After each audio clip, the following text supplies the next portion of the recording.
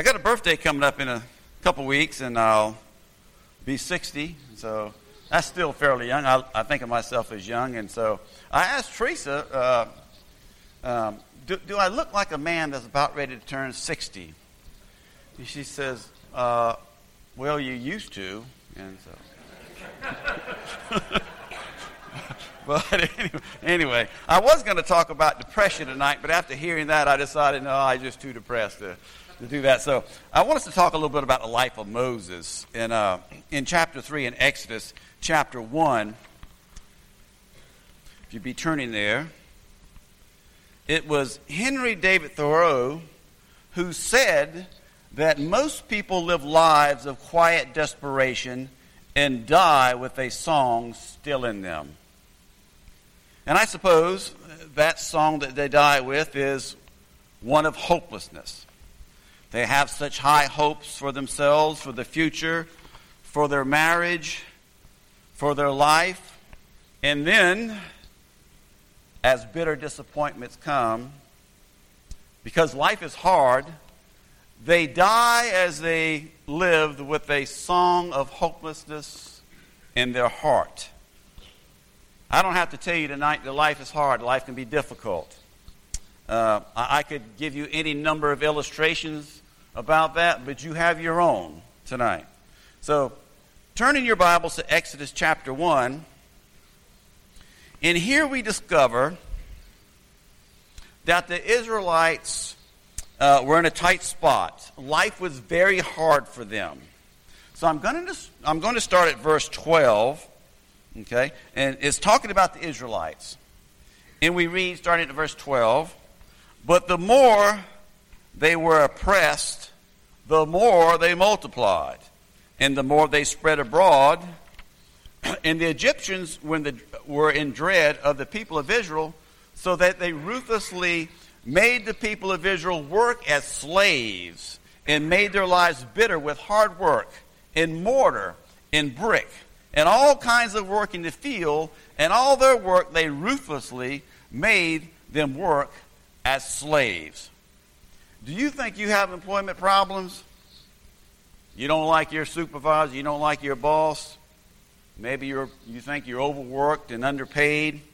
Imagine these Israelites here working from early in the morning until night, and they were beaten, and they worked as slaves. Was God there? Tonight we're going to look at the life of Moses in the midst of this pitiful situation. Now, I'm sure you're all familiar with Moses. You've heard sermons, you've had Bible studies in Sunday school. You know that Moses was educated in all the wisdom of the Egyptians. You know that he became next to Pharaoh as ruler. Okay, he would have been the next ruler of Egypt. And you know the story of how he grew up in Pharaoh's court. In fact, he probably studied hieroglyphics and a whole lot of other subjects of higher learning. He was very well educated, by the way. Flavius Josephus, a first century Jewish historian, said that when the Ethiopians came against Egypt, it was Moses who led the troops to victory. So he was a well-rounded individual, by the way. And now suddenly, this child of luxury and this child of ease and fashion decides that he can't simply stay in the palace and watch his people suffer. So the Bible says, drop over to chapter 2, starting at verse 11, chapter 2. In verse 11, we read that one day when Moses had grown up, he went out to his people and looked on their burdens, and he saw an Egyptian beating a Hebrew, one of his people. He looked this way and that, and seeing no one, he struck down the Egyptian and hid him in the sand. And when he went out the next day, behold, two Hebrews were struggling together. And he said to the man in the wrong, why do you strike your companion? And he answered, who made you prince and judge over us? Do you mean to kill me as you killed the Egyptian? Then Moses was afraid and thought, surely this thing is known. When Pharaoh heard of it, he sought to kill Moses. But Moses fled from Pharaoh and stayed in the land of Midian. and he sat down by a wall. Now, you would probably say, golly, as Gomer Pyle would say. Y'all remember Gomer Pyle? Or maybe you might say yuck. So he's sitting down in this just unending dust bowl, dirt, dust, heat, maybe some gravel, nowhere to go. Think of what Moses lost, by the way. He lost his position in the palace and all of its perks. He lost the power that he had. He lost all the potential and all of that training for nothing. So he's sitting in the desert here with nowhere to go, and for him, at this moment, life is hard and difficult. But it's during these hard times that we really do learn the lessons that we really need to know in life. In fact, if you think about it, success can be a very poor teacher. Failure and suffering, is actually the best teacher. Now, nobody signs up for suffering and failure, but actually it's the best teacher. So we're going to look at some lessons here that Moses learned in the desert, and then prayerfully we'll see some things and why all this should transform us. So beginning tomorrow, well, let's back up. Beginning tonight, we'll look at things differently in our lives differently. So the first lesson that Moses had to learn, he had to learn the lesson of servanthood. Now, in verse 16 of chapter 2, let's read. We're going to read down a few verses. Chapter 2, verse 16, it says, "Now the priest of Midian had 7 daughters, and they came and drew water and filled the troughs to water in their father's flock. The shepherds came and drove them away, but Moses stood up and saved them and watered their flock.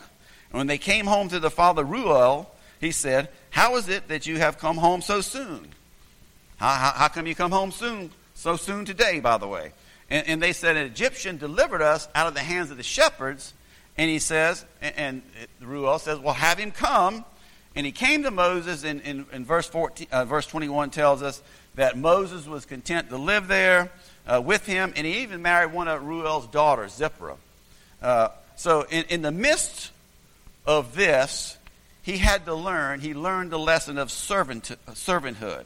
So here he was, and these young women were trying to water their flock, and he helps them.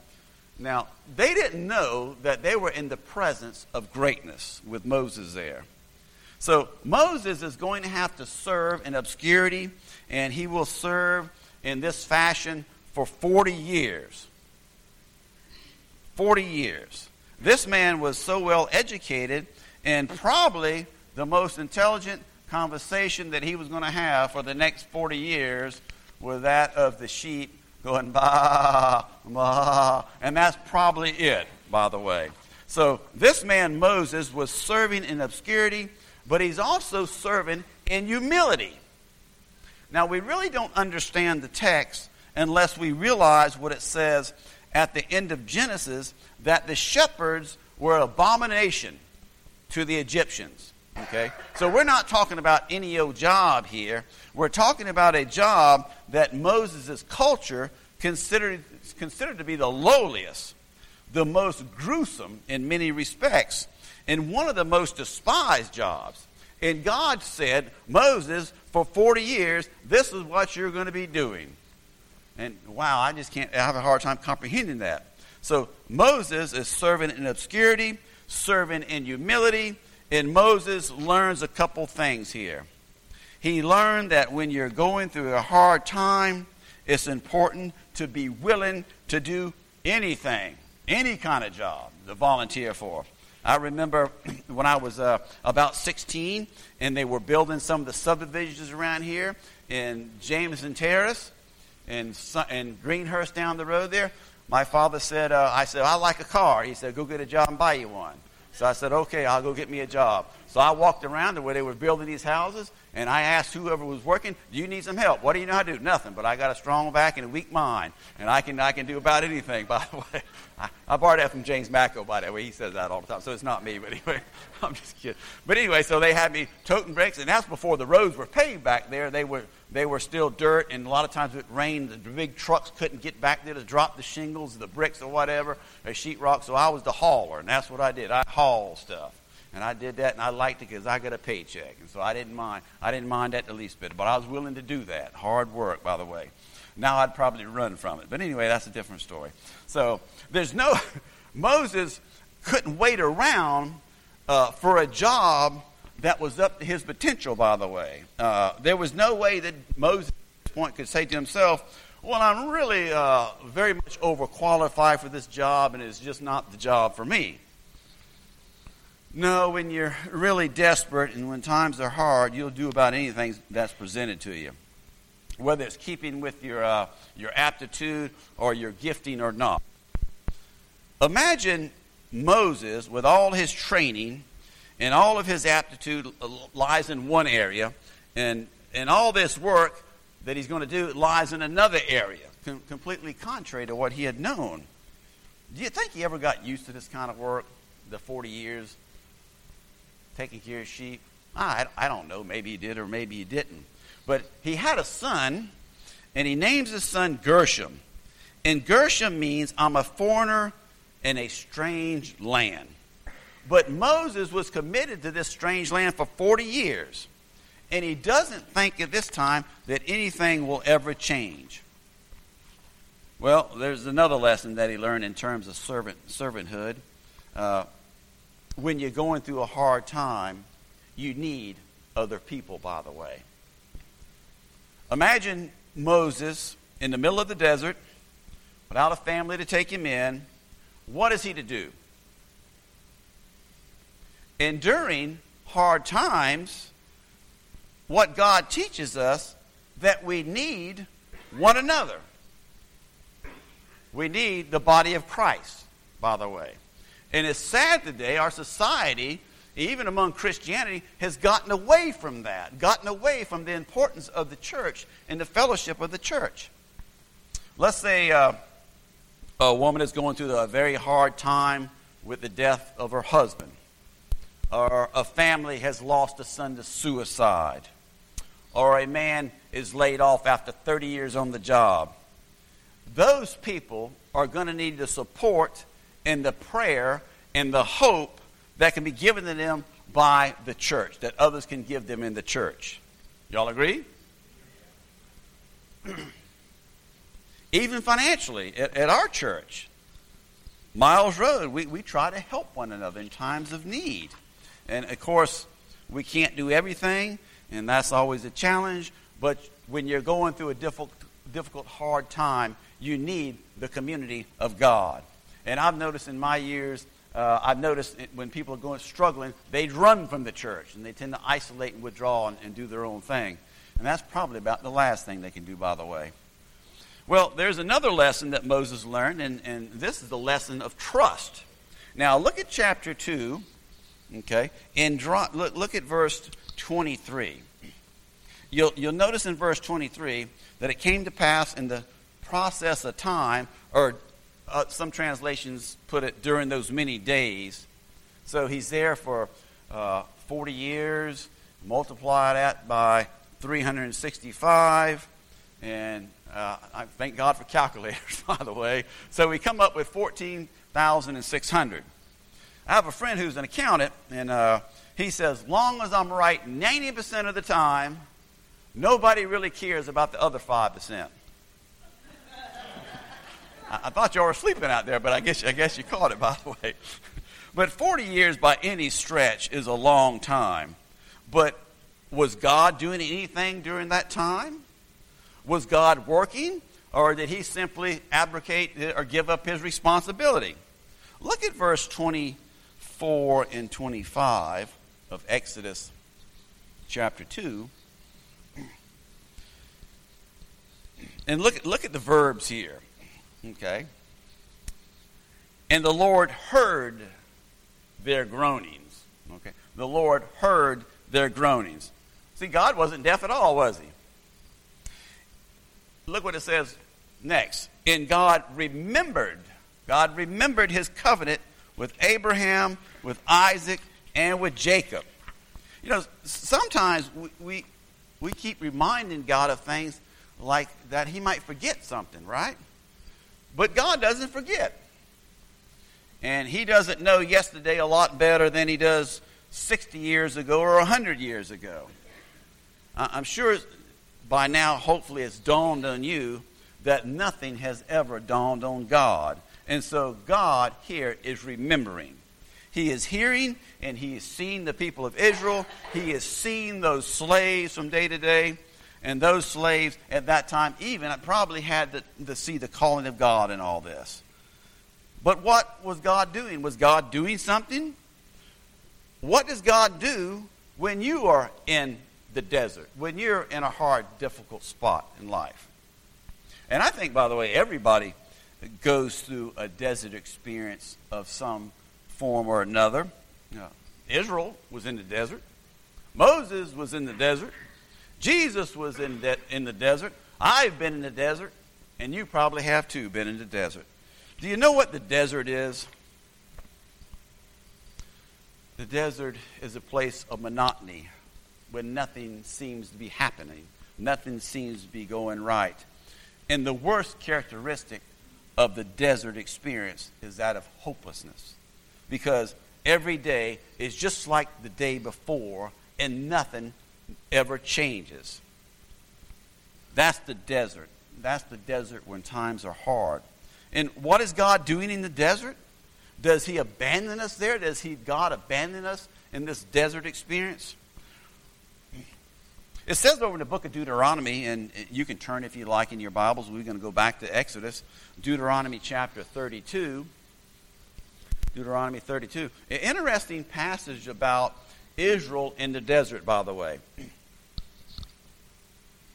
And it says, Deuteronomy 32 in verse 10, it says that he found him in the desert. He found him in the desert land, in a howling waste of the wilderness. He encircled him, he cared for him, and he kept him as the apple of his eye.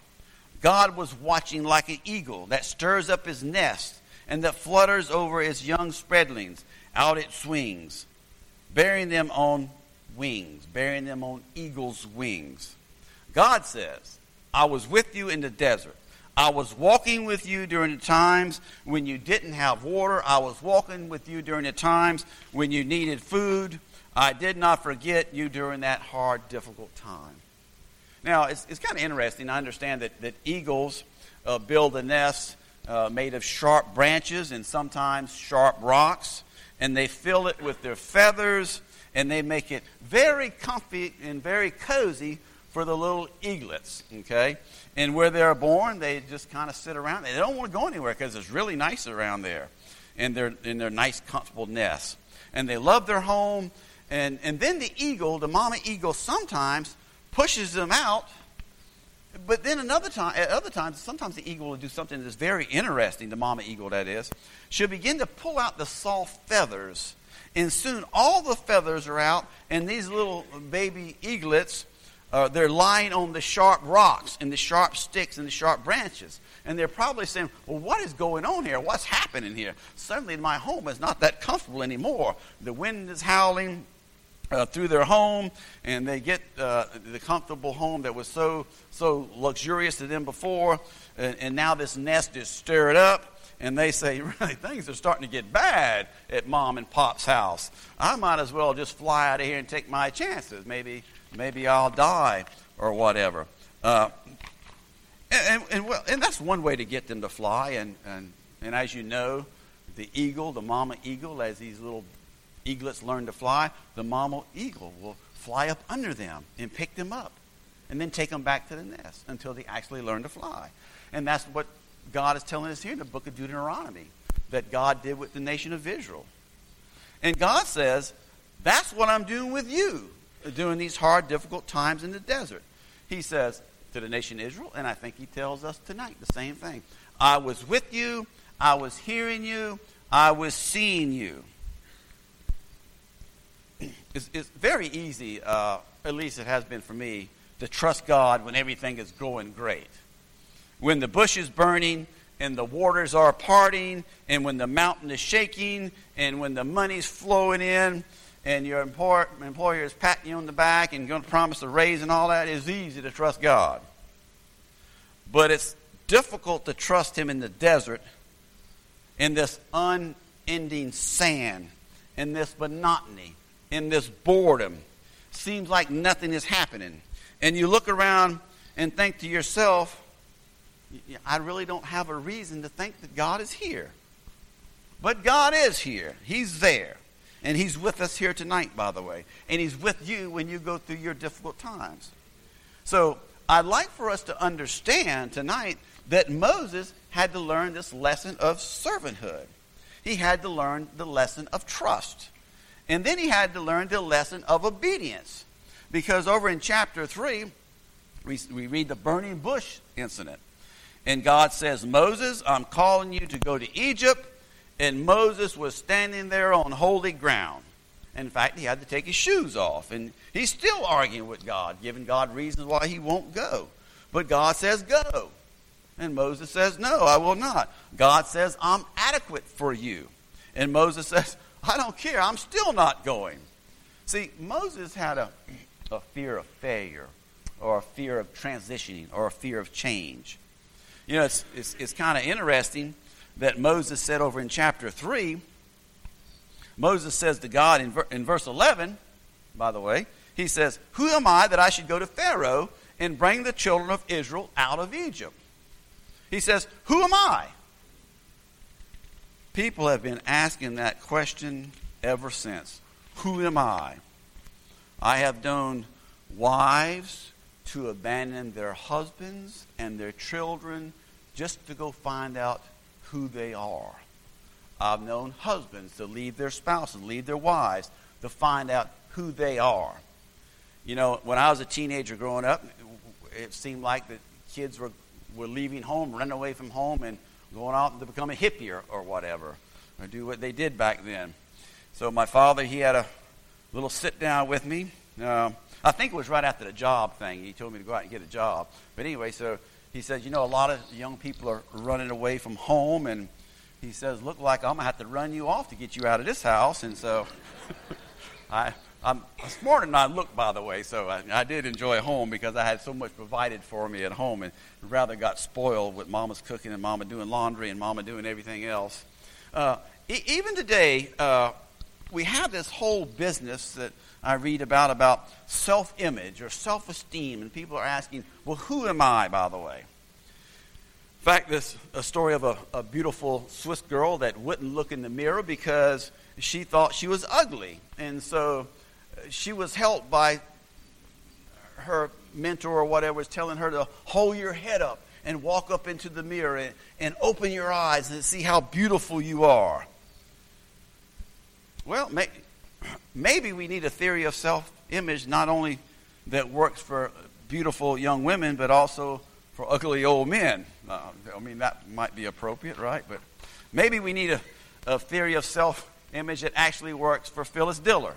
Y'all remember who Phyllis Diller was, by the way? Some of you don't remember that, but she kind of achieved fame by making jokes about her appearance. I remember one time she told the story that she was in a beauty salon for 9 hours. Imagine that, being in the beauty salon for 9 hours. And then she said, well, that was just for an estimate. And so, you know, we need a theory of self-image that is much stronger than that. And you know what? It's right here in this text of Exodus. Moses says, Exodus 3:11, who am I that I should lead the children of Israel into Egypt, out of Egypt, that I should lead the children of Israel unto Egypt, okay? And God says, I will be with you. I will be with you. And that's his answer to us today, no matter who you are or where you're at in life. If God is with you, then you know who you are, right? You know who you are if God is with you. There should be no question about it whatsoever. Well, Moses, he continues to argue with God. And over in chapter 4, in verse 1, and he says to God, well, they won't believe me. They won't believe me, nor will they listen to my voice. Do you know what's going on in this text here? Moses is I think he's still bitter. I think he's still angry. 40 years has not lessened the pain. for having been rejected by his people. He tried something, and the people didn't help him, and God didn't help him in his mind. And Moses, and saying to himself, I'm not about to go back and try this again. If you call me back then, maybe I would have, but you calling me now. Back then I was single, and it was a lot simpler for me. I could have been a leader, but now I'm married, and I've got a couple of kids, and I'm living here in the desert, and now you want me to leave everything and go. And so Moses is arguing with God over it, and he doesn't want to be hurt again. He says, I've tried that, enough is enough. It's kind of ironic. I heard somebody say one time that once you've been burned on hot milk, that you'll even blow on your yogurt. And I suppose that's true. And that's kind of what Moses is saying here. I don't want to try this again. So God says to Moses, Moses, what's in your hand? And he said, it's a staff, it's a rod. And it was a rod perhaps maybe 5 or 6 feet long, maybe several inches in diameter. It had been a branch of a tree at one time. And God says to Moses, Moses, what's in your hand? And he says, a rod. And God says, throw the rod down. And then Moses was able to do miracles with this rod. And afterward, when he does eventually go, notice that his rod goes with him wherever he goes. So he's going to try to cross the Red Sea. And lo and behold, the Bible says that he took his rod and put it across the top of the sea, and the waters parted. And later on in his journeys, he's going to need water, so he's going to take that rod and strike the water. And because of the rod of Moses, it now becomes the rod of God. God is able to use this rod, and God is able to use Moses. And God says, Moses, that which you learned in the desert is going to be the means by which I will reorient you, that I will rethread you in an entirely different direction. You'll always remember that it was in the desert, Moses, where I taught you these lessons that success in the palace never could have taught you. So what we really have here is the fact that Moses had to learn the lesson of obedience. When life is hard and you don't know what to do and you don't know it, what's going to happen next, God may have brand new plans for you in your life. And when he calls you to do something, when he calls you into his service, whatever that might be, no matter how inconvenient, no matter how much it will disrupt your routine, so to speak, you need to go. You need to listen to the call of God when he calls you to do something. Well, we talked about the lesson of obedience. Well, let's kind of bring it home, translate it to where you and I are. Let me say regarding the lessons that Moses learned that we need to remember, we need to etch on our minds that God is with us in the hard times. God is with us in the desert. God is with us in the difficult times. He is there. He's seeing. He is hearing. He's answering. God is with us in these hard times. I like the story of Genesis chapter 39. And it says, the Lord was with Joseph and gave him favor in Potiphar's house. Now, you know the rest of the story, how Joseph was falsely accused and he was thrown into the dungeon. And you know what it says in the next chapter? And it says, the Lord, now he's in prison, and the Lord was with Joseph. He was with him when he was in Potiphar's house, and he's with Joseph while he was in prison. And he showed him steadfast love and gave him favor in eyes of the jailer. And that's pretty significant in my book. God is with us in our promotions, when everything is going well, when the sea is parting and the rivers are flowing. God is with us in our promotions. But God is also with us in our demotions, when we're unjustly let go, when accusations against us are false and we can't seem to correct them. It is then God is also with us, and God is with us in the hard times. I think it's very important that in a hard time, it's good for us to know that God has us exactly where he wants us to be. You are today where God wants you, by the way. You say, well, that's not entirely true because I've messed up and today is my fault, by the way. Well, Moses could have said the same thing, right? He could have said, it's my fault because I acted the way I did. It's my fault I did this. In killing this Egyptian, maybe I could have made a better choice, Norman, or maybe I could have been wiser. Now I'm being judged and in the desert because I blew it. All right, fair enough. But isn't it interesting that it's in the desert that God has prepared him? It is there in the desert, as a matter of fact, if you think somehow Moses got out of God's will, if you take that point of view, isn't it interesting that right there in the middle of where he shouldn't be, God has prepared a life for him. And he marries and he has some children. And right there, God has a new path because the will of God has enough wiggle room in it, so to speak, to take you where you are at and present circumstances for you for God and for God's glory. So God wants to better us as believers, all to God's glory, by the way. And you are where you're at today because God wants you to be there. And that doesn't mean that, if we're in a bad situation, if I'm unemployed or what, that doesn't mean I need to sit back. I need to go out and look for a job, by the way. It doesn't mean that I shouldn't be trying to improve my lifestyle or whatever, improve relationships, But we need to understand that God today knows exactly where you are. He knows where we are. He knows the latitude, the longitude, and all those things, where our boat is sailing in life. When hard times come, God is there. Look at the earlier on we read about the slaves. The Israelites were slaves in Egypt. But look at these slaves. Here they are. They have no ability to make their lives better. And yet they call on God. And what is God doing? God is hearing. God is answering. God does things, by the way. He's doing this. And if you miss anything that I've said tonight, remember this. Don't interpret the silence of God as indifference from God, like God doesn't care. Just because God is silent at times when we're in the desert and we're struggling and we cry out to him and we see no answers, don't ever interpret the silence of God as the indifference of God. God is there. God is caring. God is orchestrating. God is working. He's doing sometimes things we don't even know he's doing. Who knows? The bush may burn tomorrow. And he has these surprises in store that we can't see at the moment.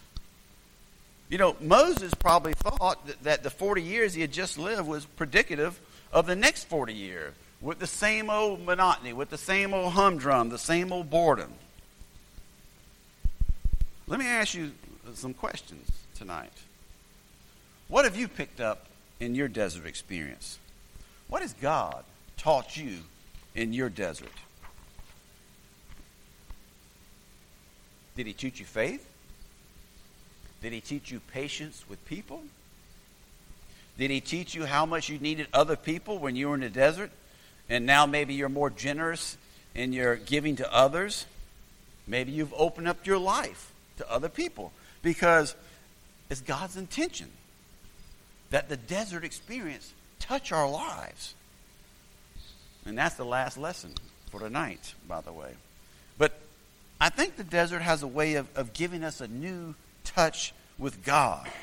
Regarding Moses and his desire to lead the children out of Israel and his willingness to identify with the people of God. And the Bible does give him credit for that in the book of Hebrews, by the way. I think that God probably said to himself, the time isn't right yet for Moses. Moses is not quite right. He's not ready yet to be the leader that I want him to be. He was taught servanthood. He was taught humility and trust. He has to learn to obey even when inconvenient. The palace could never teach him those things. Only a hard life in the desert could teach Moses those things. See, the desert is not really a penalty box, by the way, where you're out there being punished, if I can put it that way. The desert is getting us ready, getting you prepared to get in a new game, to prepare your heart for further service. You'd never be where you're at today in your hard place, in your desert, if God did not intend to use that for his glory and for your good, by the way. It's hard for me to say, because when life is hard, it's hard to see his purposes sometimes. But that's exactly what he's teaching, that he is there with us through all times, the good times and even the bad times. I think Jesus Christ is actually our best example. Jesus himself had a hard life. Think about what Jesus went through. He was evil spoken of. He was forsaken by his friends. There were false accusations about the Lord Jesus Christ. In fact, he had 6 false trials. And then Jesus, in the human side of it, was forsaken by God. So he was having a very, very hard time experience. And we see that experience in Gethsemane. And yet the Bible says over in Hebrews, for the joy that was set before him, he endured the cross and despised the shame. Now that's remarkable. And on the other side of that crucifixion, there was the resurrection. And if you're here today, and life is hard, I have another question for you, by the way. Something to ponder, something to think about. If you're here tonight as a believer and you're struggling, remember, eternity and heaven are coming for you. Amen to that. But if you're here tonight as an unbeliever and life is hard, this is the best it's ever going to get, by the way. All of eternity is going to be far worse than you could ever possibly be experiencing today. So for the Christian, there are no permanent tragedies.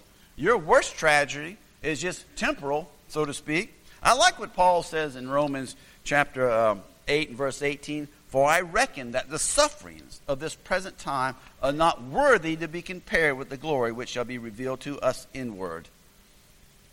If you're here tonight as a non-Christian, this is the best it's going to get in all the trouble that you're experiencing. It'll only get worse after you die, far worse. And the real issue is our relationship to Jesus Christ. When he went through all that I just described, dying on the cross for our sins, shedding his blood for us, it's because of that we can come to our Heavenly Father and be forgiven, to be received and be welcomed by God and belong with him forever and ever. Our eternal destiny depends on our relationship with Christ. So my question to you is, have you received him personally as your Lord and Savior? Not your spouse's Lord and Savior, not somebody else's Lord and Savior, but have you received him tonight as your personal Lord and Savior? Can you sit here tonight and say without a shadow of a doubt, I know I'm his child, and I know for certain that I'm going to heaven when I pass away? If you can say that, hallelujah, praise God to you.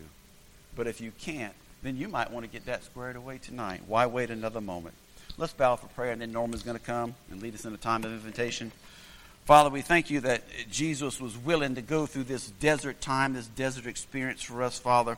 And all that he went through so that we can be reconciled to you, Father.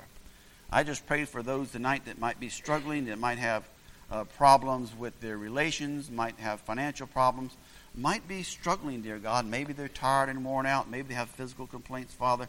I just lift all these up to you tonight, Father. Whatever the people here need tonight, Father, I just pray that you'll meet their needs. For it's in Christ's name that I pray. Amen.